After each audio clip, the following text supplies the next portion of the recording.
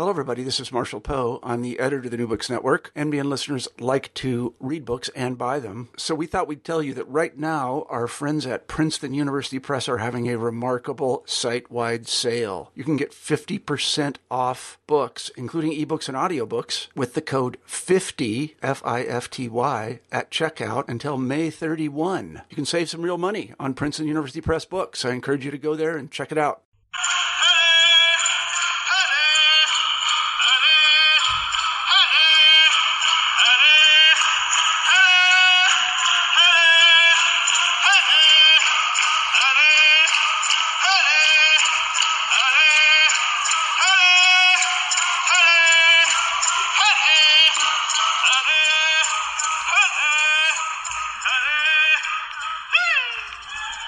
Hello, this is Ryan Tripp, coming to you from the New Books Network, Native American Studies and History. Today, we're going to be interviewing Douglas Hunter.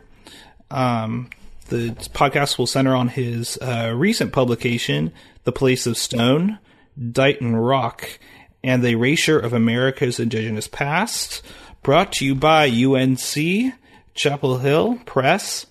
Now, Mr. Hunter recently garnered his PhD at York University. His dissertation, which The Place of Stone is based on, won the Canadian Dissertation Prize. He's a journalist as well as an author. He's actually authored an array of books, including Half Moon and God's Mercies. He's currently writing a book, I believe, which he can discuss later on the Viking hoax. Mr. Hunter, welcome. Thanks. So, is there anything else you'd like to add to your book? I like the cover. I believe it's based on the 1853 daguerreotype by Horatio. Horatio King. Yeah. No, it's a great cover. I mean, I think I've done 20 books, so you never know what you're going to get from a cover, and it's always delightful when you get something you like. And I like that one from the moment and I have a background in graphic design. I mean, I've designed a couple books, and I still do illustration work. So I tend, for the sake of the process, to step out of it and not to backseat drive it. But it's great when you see people do good stuff, and you go, yeah, that works for me. I got nothing to say.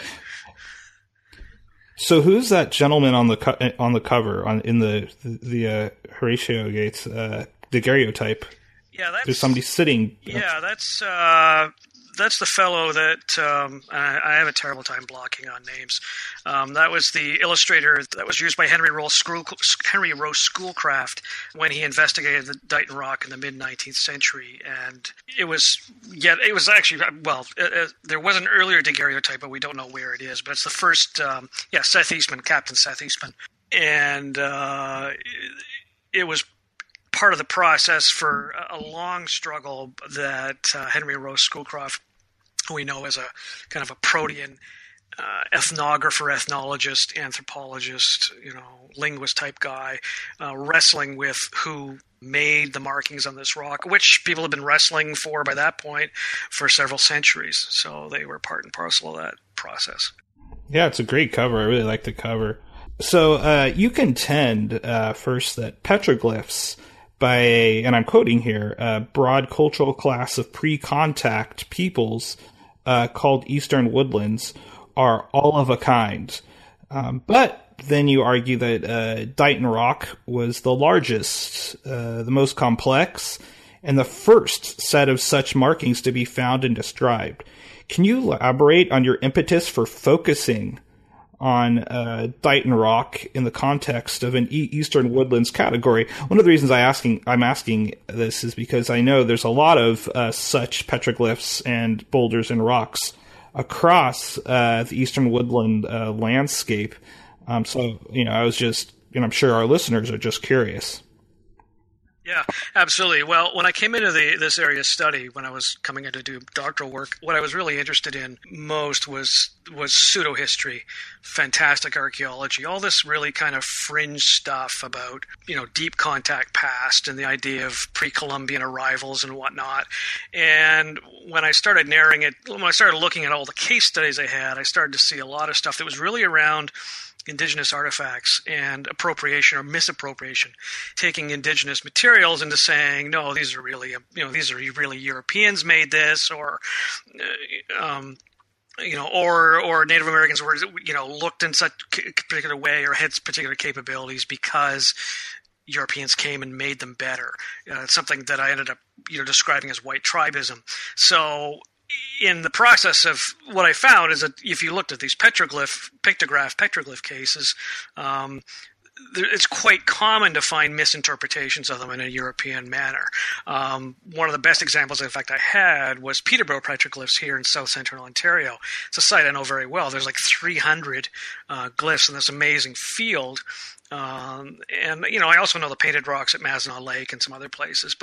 And Peterborough is an excellent case study of misinterpretation because it's supposedly a 14th century Viking site. It's some kind of 3000 BC sky map. I mean, there's just an endless number of interpretations that have been affixed to Peterborough. But what Dighton Rock is valuable for is it's been known for so long. As I said, it was the first rock that was noticed by people, and it was noticed in 1680.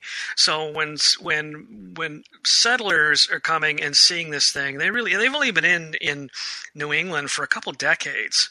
This is very, very early in the Euro-American experience of Native American culture. So Stephen Williams, in writing about Dighton Rock in Fantastic Archaeology, had said that and I'm paraphrasing, but it's actually a pretty good litmus test for, however Dighton Rock was being interpreted is a pretty good indication of what archaeological thinking was at the particular time.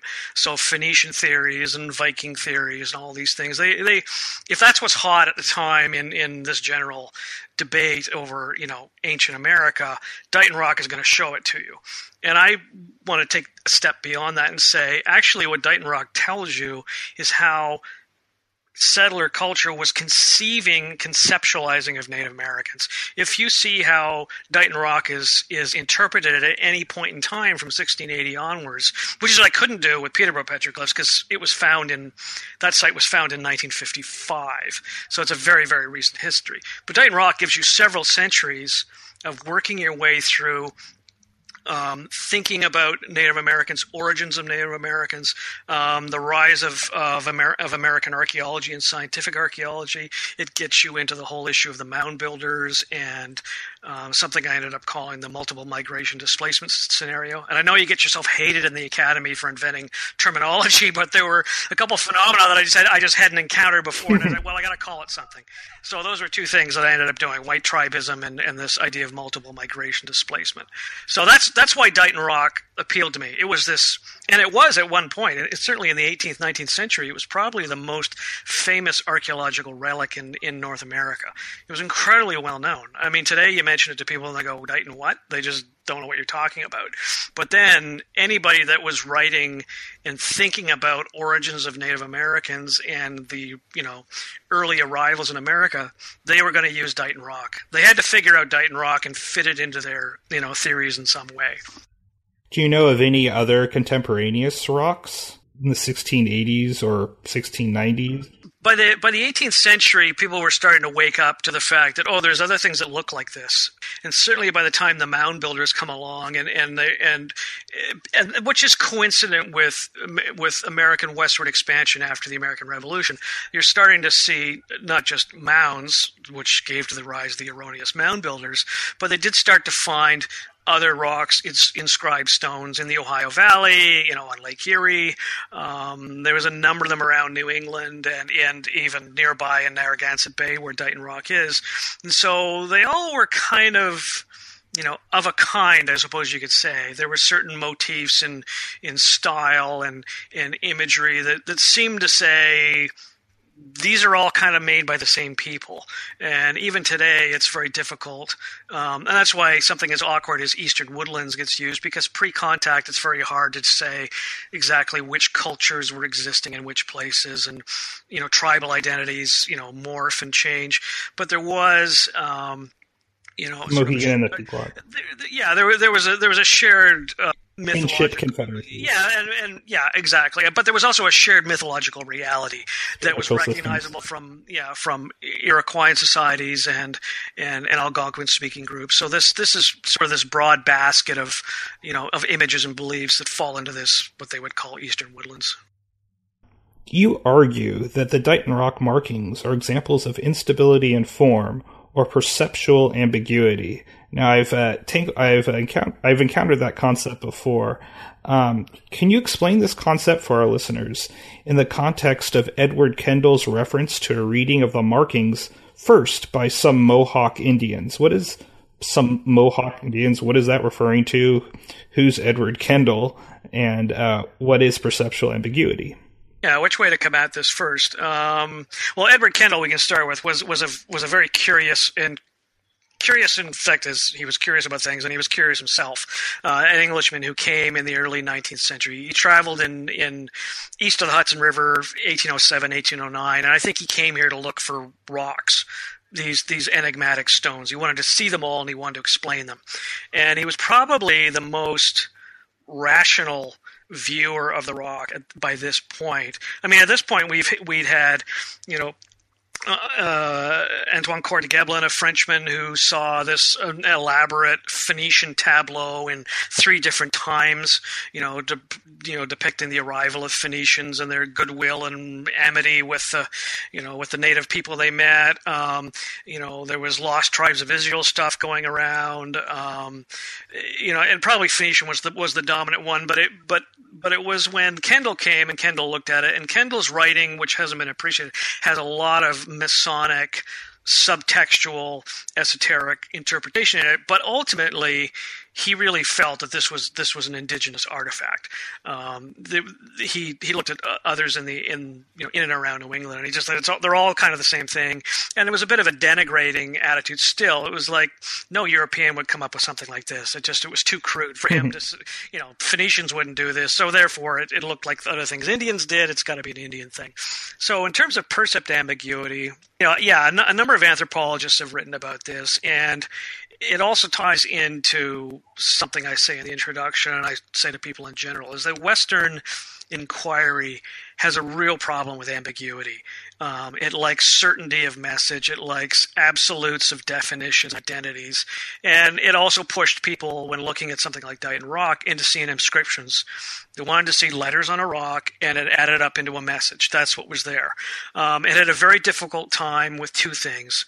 One is that markings could be made over a long period of time by many different people, maybe even people from different cultural groups or tribal groups who are contesting a site. So there was no intention to build up a unified message that you could transcribe and read. And there was also the issue of where we know other markings, such in song scrolls or shamanic painted rock stuff in Algonquin culture. We know that where we have or suspect that where we have exchanges at these rock interfaces, this earth, sky, world, beneath world interface, where there are exchanges of medicine and power, these markings are very personal. They're not meant to be road signs for everybody else to read. So the markings mean something very distinctive to whoever made them. They weren't meant to be read by other people per se. And then you get into the issue of instability of form in this ontological world, where someone like Nanabiju in Anishinaabe realm, who has many other parallels, could take any form he wanted. So he's often shown as a rabbit, but he wasn't a rabbit. He could be what, where, and what he wanted, and so you have a system, an ontology where things aren't fixed, that do keep changes. The things are hybridized, and there's multiple layers of meaning. There's stones that are grandfathers. There are grandfathers that are your literal grandfathers, but there are also other than human beings are grandfathers. So these entities from the spirit world, if spirit world is the right word, fill these multiple layered roles of meaning. And that makes it very difficult for a Western eye to come in and say, I just want to read what's on the rock. Just tell me what this says. And also perversely becomes an argument against an indigenous interpretation, because people could say, well, if you can't tell me what this meant to Indians, why are you even telling me it was made by them? Because I'm going to tell you what it reads in Old Norse, because I can read that Old Norse perfectly. So you negate the indigenous attribution because you don't understand the indigenous world, and you have a great discomfort with this idea of ambiguity and uncertainty. That's just the way things are, and that's hard for people to get their brains to wrap around. So when you mentioned the Mohawk, there was a delegation that visited Boston in the 1740s, and it seems very likely that one of the earliest, explanations for the rock that came from an indigenous voice. And the problem we always have with these explanations, as with Schoolcraft's rendering of Xinguang's interpretation, is we don't hear their interpretation. We hear it filtered through a Western voice and all the misunderstandings that can happen. But what seems to have been happening, I think, is they were describing this enigmatic horned quadruped, which, despite all the disagreements about what's on the rock, almost everyone agrees there's a horned quadruped, and that's a classic form in this Eastern ontology of these hybridized, other than human figures who are sometimes Machu Picchu. There's sometimes a large horned snake. They fall into my grandfather's category. They're figures or creatures to be feared, but also respected. They can, their power can assist you. So it's there in the rock. And what's interesting about Kendall is that Kendall sees it, and Kendall notices its hybridity. You can find these examples, too, of these long-tailed creatures in Southeastern ceremonial complex, Mississippian tradition. But what's interesting when we're trying to understand how people before us tried to understand this rock is that Kendall was probably on the brink of really understanding a lot of what was going on, but he had this very westernized view. He was also a very good artist, and he did a very good painting of the rock.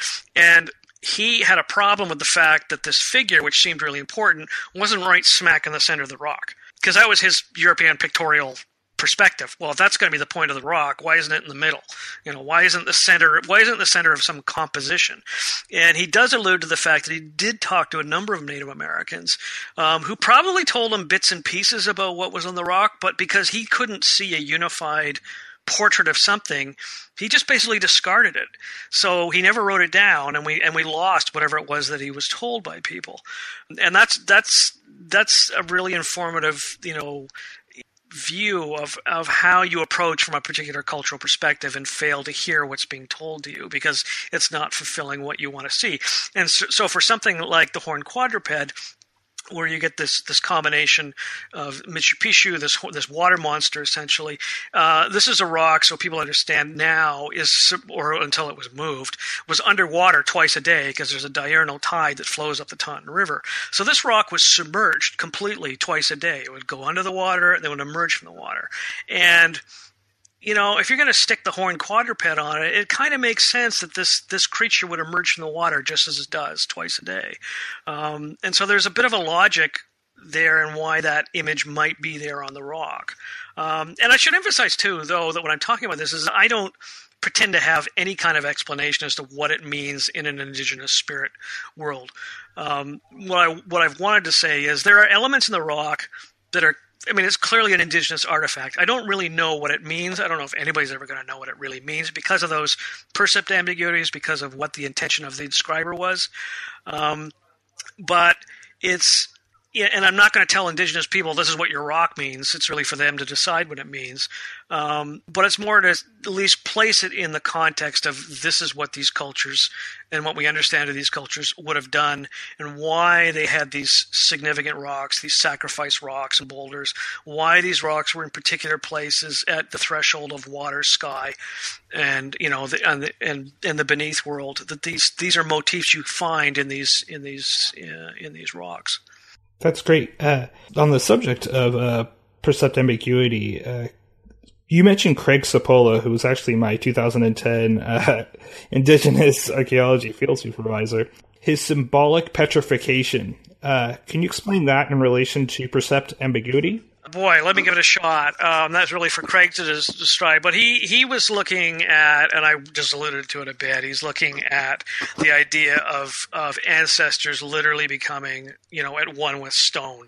That, in I think what he's talking about is in recognizing and remembering your physical ancestors, they become part of this world of stone. These stones have so-called sacrifices. There's pine branches left on them, and he also talks about this ambiguity in this world between what we would consider our ancestors, like your grandfather, and these other ancestors which are in a spirit world, or this other than human world, which would include these water monsters, so-called, and so there's a bit of a fluidity between what is human and what is other than human.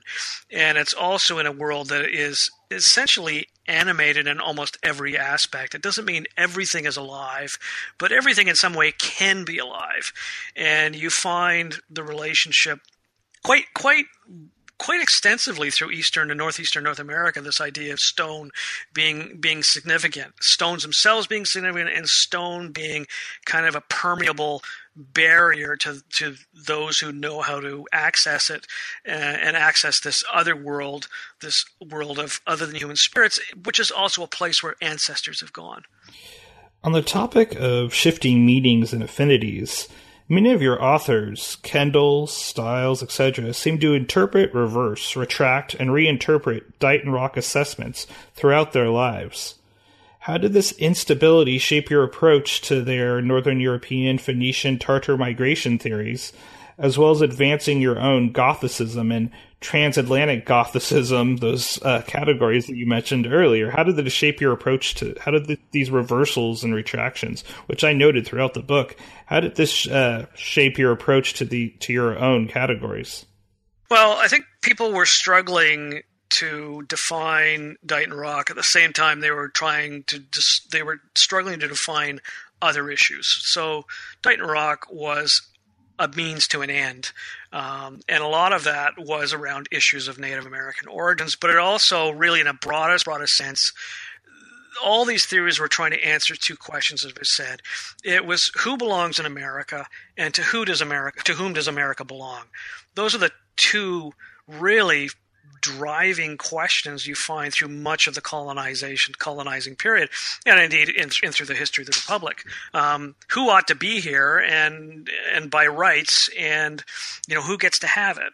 So Dighton Rock really gets enlisted in that idea, because it is being used both to identify these people from other places, these Phoenicians and lost tribes type people and Vikings, but it's also being used, even when it's in an indigenous context, to define who Native people are and aren't. So one of the things that I found really remarkable is that it really did seem to have a zeitgeist role and an actual role in defining who the mound builders were, and this whole thing, as I said, about multiple migration displacement scenario, because the formative idea that drove American scientific archaeology in the 19th century was that the largest pre-contact culture civilization, quote unquote, the mound builders, which really weren't one culture at all. There's at least 4 different phases of different occupations and different peoples for these things. Yes. But there was this idea that there was some kind of people that came to America first, and they were a more sophisticated people. Now, whether they were lost tribes of Israel or simply somebody more elevated from Asia or Malays, or you name it, pick a name from hat. They came here first, and they established themselves in North America.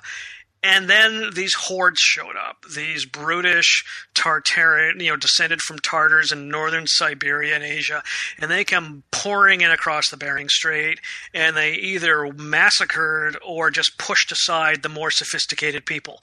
And they became the Inca and the Aztecs and whatnot.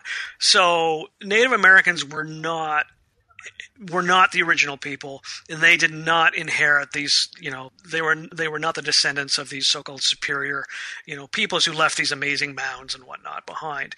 And Dighton Rock drove that partly because the idea, as it shifted around, and it also went through its own reversing polarities where, at one point, Dighton Rock is the work of those sophisticated early people that came, and then were shoved aside by the Native Americans.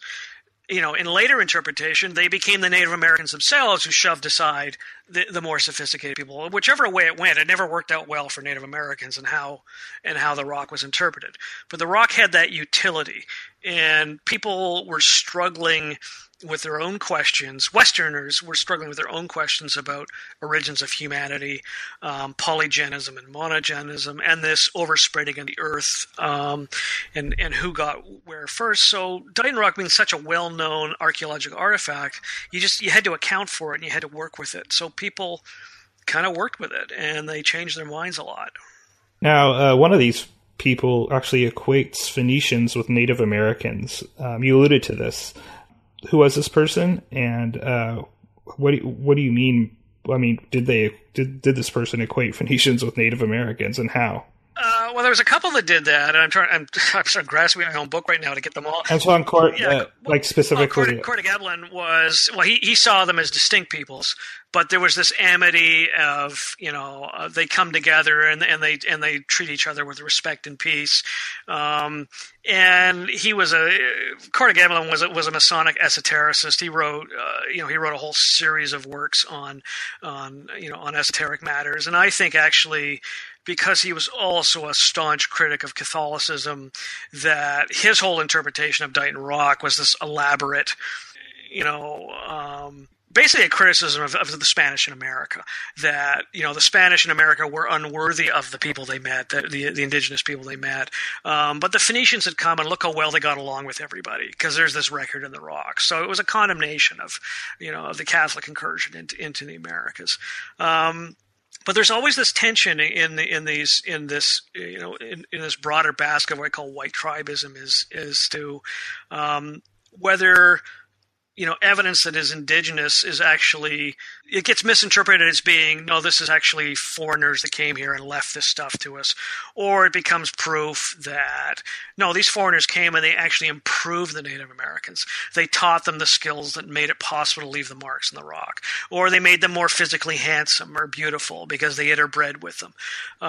So that's part and parcel of that kind of Phoenician theorizing. Are you going to let these people mix with each other, or are you going to let one of them, be the superior group and give them the credit for the archaeological artifacts? And this sort of misappropriation happens time and again in archaeological interpretation. That's why the rock becomes Viking, in the 1830s, and then an indigenous grave at Fall River becomes a Norse grave. It just Henry Wadsworth Longfellow, writes a whole poem called "The Skeleton Armor," that's supposedly, and it's clearly a 17th century typical, Native American burial, but it gets reworked as well as evidence of these newcomers. And others at the same time think, no, it's a Phoenician burial, but it's all appropriation at the end. You mentioned Edward Kendall, the Freemason scholar, earlier. He interprets Dighton Rock markings as figures influenced by works of art of a better and higher character. Now, you also briefly mentioned Henry Schoolcraft, and then Shingwak, and these scenes that Shingwak presents and his companions present that are supposedly infused with meaning. What were the circumstances of Schoolcraft and Shingwak's and his companions meeting, separate from the Mohawk delegation? The earlier Mohawk delegation, and what did Shingwak refer to as infused with meaning? What, in a redundant sense, what does that mean? Right. Well, Shingwak was a leading figure in the Upper Great Lakes in Anishinaabe politics and culture, and Henry Rolls Schoolcraft. For people that don't know him, was starting in the 1820s and became one of America's leading ethnographers. he married into an Anishinaabe family. He really owed a tremendous amount to his wife and her family for what he understood. I think he claimed to really understand more than he really did. If it wasn't for them, he would have a very hard time knowing much of anything or holding forth on much of anything. But he had been the Indian superintendent for the U.S. at Michilimackinac, and so he knew Shingwauk from negotiations over American expansion. And we don't have enough hours in the day to go into all the permutations of Schoolcraft, but basically in 1839, these drawings had been published. A series of drawings had been published in Antiquitates Americana, which was the big 1837 text that laid out the contention that this was a Norse inscription, or at least the middle of the thing was. It explained the voyage of Thorfinn Karlsefni and his attempts to colonize that were in the Vinland sagas.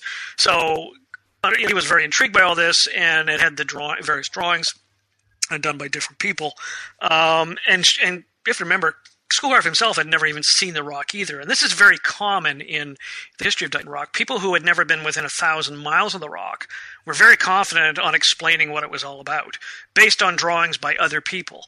So there was always these multiple layers and removals of interpretation. And it's a very hard rock to draw. That's another problem. That you're trying to interpret this three-dimensional object with very obscure markings that have been vandalized as well over the years. But anyway, he took the drawings to Shingwauk, and he took them. He said, "I want you to read." Basically, he said, "I want you to read this for me." So Shingwauk took away the drawings, the volume, and for reasons we don't really know why, he decided one of the particular drawings was the most important, and he gave an explanation, and it was a multi-partite, part historical, part mythological.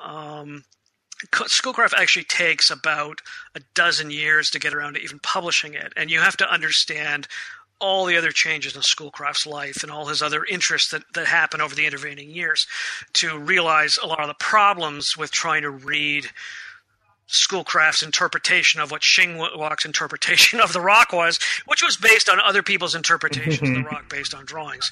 And I don't think Schoolcraft himself understood, despite his claims to being very versed in the esotericism of the Wabano Society and other medicine societies, I don't think he really understood this stuff at all.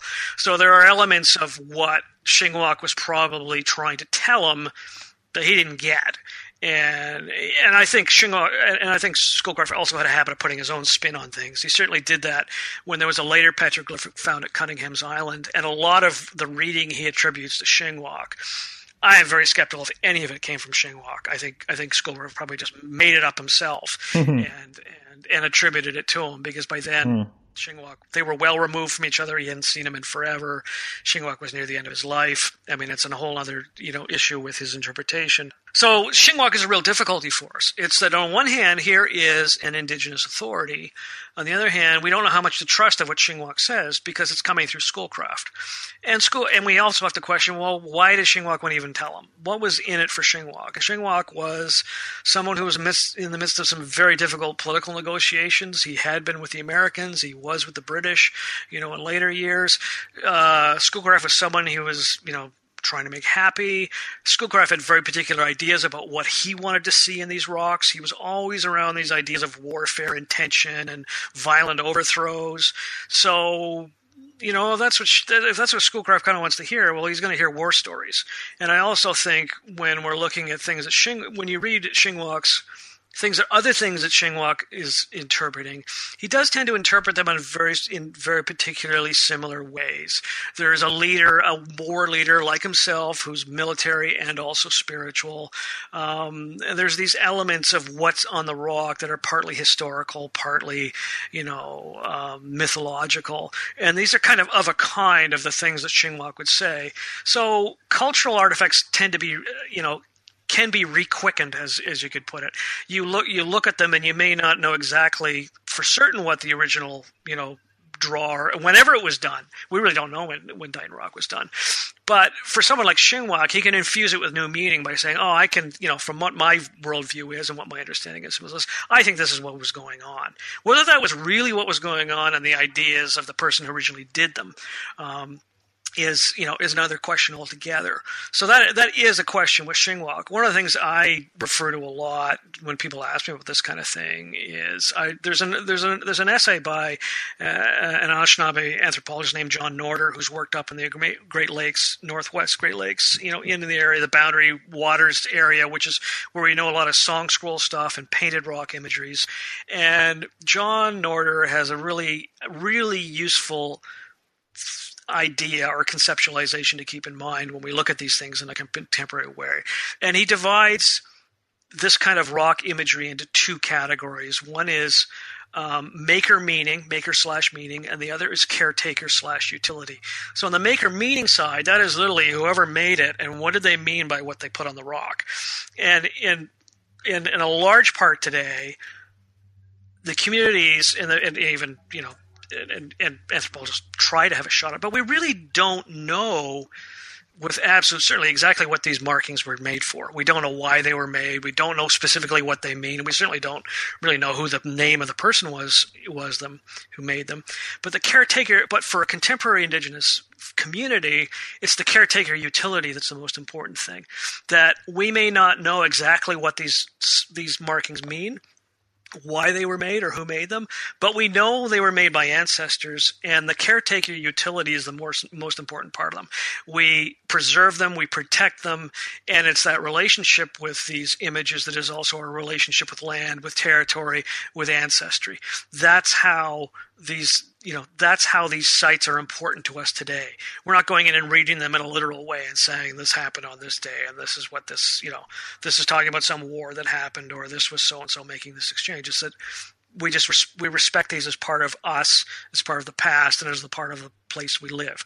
So I think it's really important when you talk to people, this kind of work is to be, and again, it comes back to this comfort with ambiguity, with the unknowable. It's like, I can't tell you exactly what these things mean, and we shouldn't feel an inadequacy because we can't say exactly what they are. There's a different level of utility in the caretaking of them. Horatio King, the 1853 daguerreotype, that's actually on your cover. That resulted in Schoolcraft's retraction of an Icelandic inscription interpretation of Dighton Rock, did it not? Right. I thought that was... Yes, it did. Schoolcraft, I don't know. Actually, I don't know how many times Schoolcraft changed his mind about the rock.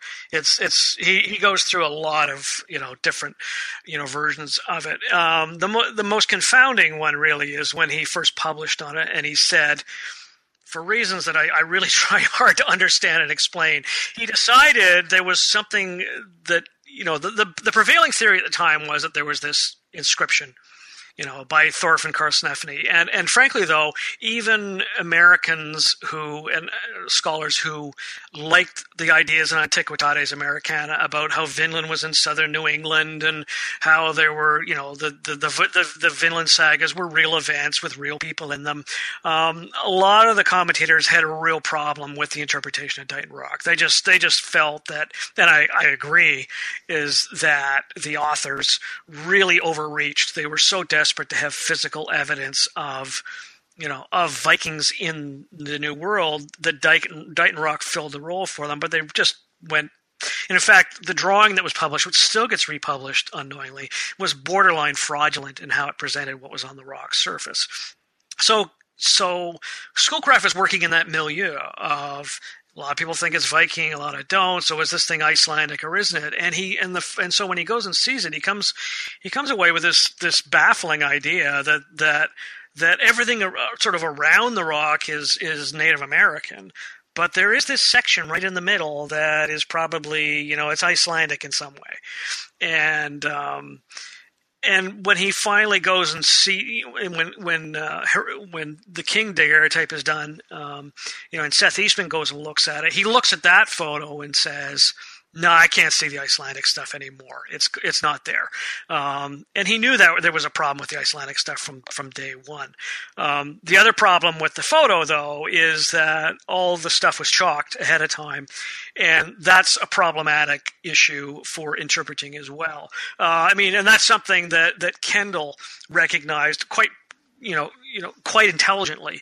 It said the moment you start to mark this rock up, whether it's with paint or chalk, you're just going to start making basically bad decisions. It's almost like a Ouija board of just following around whatever you want to see, you're going to end up seeing. You're going to try to follow these tracings. And so when he produced a painting, he actually describes it. Unfortunately, the painting's been lost. It went to the Peabody and nobody there knows where it is anymore. But we do have engravings of it. And one of the things that Kendall advised people when he made it and he wrote about it is that if you have trouble reading what these particular inscriptions are in my painting, that's because I painted them that way, because that's how you're going to find it in real life. It's going to be very hard for you to see what's exactly there, because it's very hard to see what's there, when you see it for yourself. And there's a good litmus test of that is the fact that we have two different engravings of the rock, one made in the early 19th century, one made in the early 20th century, both based on Kendall's painting. And those two engravings of the painting can't agree in what's on the painting, and the painting is supposed to be of what's on the rock. So we keep getting these layers of removal, stepping back from what the original was. And Kendall as well, I think, was prescient in recognizing that whereas others who approached it always approached it like an inscription, like it was something, in the biblical lands, on a stone, and you just had to write down whatever the markings were, and then you could take that piece of paper and translate it somehow, like the Rosetta Stone or other things. And what he realized is that the rock and the markings are one and the same thing. The rock itself is sacred, and I think that's really, really important for people to understand. Outside of the book, I've said, I'm not that I'm advising it, but I think you could take an angle grinder to the stone and take all of the markings off, and the stone would still be sacred. That's the point. The point of it is that this object in 3 dimensions is a sacred space. The markings are part of a human interaction with it, but Kendall realized that. Kendall realized this is a physical 3-dimensional fact, not just an inscription on a tablet or something. On the topic of white tribism and different Norse interpretations, I really found it fascinating that Carl Raffin, assisted by recreational antiquarians such as John Russell Bartlett, actually eschewed European trade in favor of white tribism and Norse settlement as explanations for example, the brass breastplate found in that Fall River indigenous burial that you mentioned. I thought that was fascinating. So I really enjoyed your conclusion at the State Park Museum in Berkeley, Massachusetts. You ultimately conclude that George Young's 1970 four-phase organization of the Dighton Rock exhibit, raised 11 feet from the Tidewater River, separated the rock from the waters, quoting you, that revealed and concealed its markings. If its top ever received offerings that bound through stone the living and recently departed, to grandmothers and grandfathers, to spirits human and other than human, no one could place them anymore. The horned quadruped was still plainly visible. Can you elucidate this final sentence of the book? I think I wanted to leave people with this idea that you confront this object and whatever else everybody has been telling you for 380 years, you're staring at this glyph of a horned quadruped. And I have to say that when I saw the rock in the museum in 2013, I'm not indigenous. I'm not an indigenous spiritualist. I think I have a basic empathy with what this ontology is about, and I get it and why it's important to people. It was important and is important. So for me, sitting outside that culture, but having some understanding of the culture, when I finally saw the rock, I felt it was like seeing Shamu the killer whale in a concrete tank with no lighting and just in this, this octagonal box, and completely removed from the environment in which it was intended and had lived for who knows how many hundreds or thousands of years. We just really don't know. And it's it was physically ripped out of its environment and the river in that riverside location where it was washed by tide twice a day, where it faced the west and had, the sun rose on it and the set on it. There was, it was in a physical world, and now it's, housed in this museum that seems to think it's a Portuguese relic from 1511, and it really captures the whole idea of an indigenous cultural object being captive, being held captive. That in historical interpretation, possession is 9/10 of the law, and so physicality of possession comes up in this story over and over again. Once, Assonet Neck, on which it exists, was, taken from the Wampanoag after King Philip's War in 1676. So it became, the whole property became a possession of settlers. The ownership of the rock has been, fought over the years. It was at one point deeded to the Danish Royal Society of Antiquaries. The burghers of Boston in the 1870s wanted to physically move it to Boston, put it in the art gallery there as a shrine to Leif Erikson. Who controls and owns the rock in a legal sense really has controlled how it is interpreted. And that's very true of museology in general. But I don't think it's really hard to think of another example of something that is really pretty indisputably indigenous being held captive the way it is in a museum that is dedicated overwhelmingly to this idea that there's a lost Corte Real expedition, left this cryptic message on the side of it. It's quite shocking, frankly, to see. And I say that in the context of something like Peterborough Petroglyphs, where it's now a provincial park co-managed by Curve Lake First Nation, and there's this enormous building, glass-covered building on top of the rock, because it's quite a large rock face area where these petroglyphs are. And, it's all climate controlled because it's supposed to prevent it from being eroded over time and whatnot.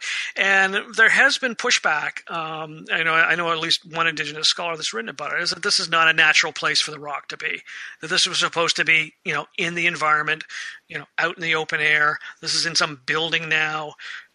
This is not how you treat you treat an object like this. And I know there's at least one petroglyph, I think Blackfoot territory in Western Canada, where they've just finished a digital mapping of the surface. In fact, they just did a digital mapping of Dighton Rock, state archaeology people, and they clearly think it's indigenous. But anyway, in the Blackfoot example, they did the digital mapping to preserve what's there. The Blackfoot advice is that this needs to exist where it is, and if it erodes over time, it erodes over time. That's just what's going to happen to it.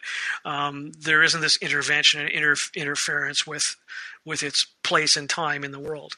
So yeah, when you see that thing in a museum, it really hit home to me, where we've ended up after 300 odd years. We have, an indigenous object of indeterminate age, now being used as a shrine to Portuguese exploration daring. And it's shut in a museum where, it's in this, little enclosed room with some spotlights from below, and you're supposed to figure out, I guess, the Portuguese markings or something. I don't know. So in our last minute here, what can we expect from you next? I mentioned at the intro that you're working on a Viking hoax book. Yeah, I seem to be making a career out of problems of things in museums that have problems surrounding them. I've done other work like this as well, and I don't think it's ever been a plan, but I'm working on a book, I'm just finishing it actually, from McGill Queen's University Press, on the Beardmore Viking relic hoax, which was supposedly a Viking grave, circa 1000, that was found by a prospect north of Lake Superior. And the artifacts, a sword, an axe head, and what was supposed to be a shield handle, were purchased by the Royal Ontario Museum, which has had and has one of the great archaeological collections of the world. It was bought in 1936, and it took 20 years for the hoax to fall apart. So this story is very interesting to me. It's really not so much about Vikings at all. It's really about how power is exercised through institutions, through and across professional networks, because it persists for 20 years because the museum and the professionals associated with it just fought at times ruthlessly any attempt to say, no, this is actually a hoax. This is a really bad provenance. This really doesn't make much sense at all. And that's what's instructive today still, I think, even though this happened decades ago, there's still issues within scholarship in the academy where we have to worry about how power is used and how power can, dominate conversations about, attribution and authenticity, and how insiders and outsiders, work, within those milieux. So that's kind of what that project's all about.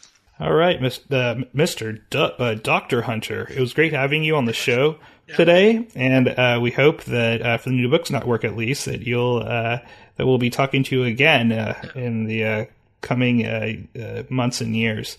All right, this is Ryan Tripp signing off for the New Books Network, Native American Studies and History. I hope you'll listen to us next time.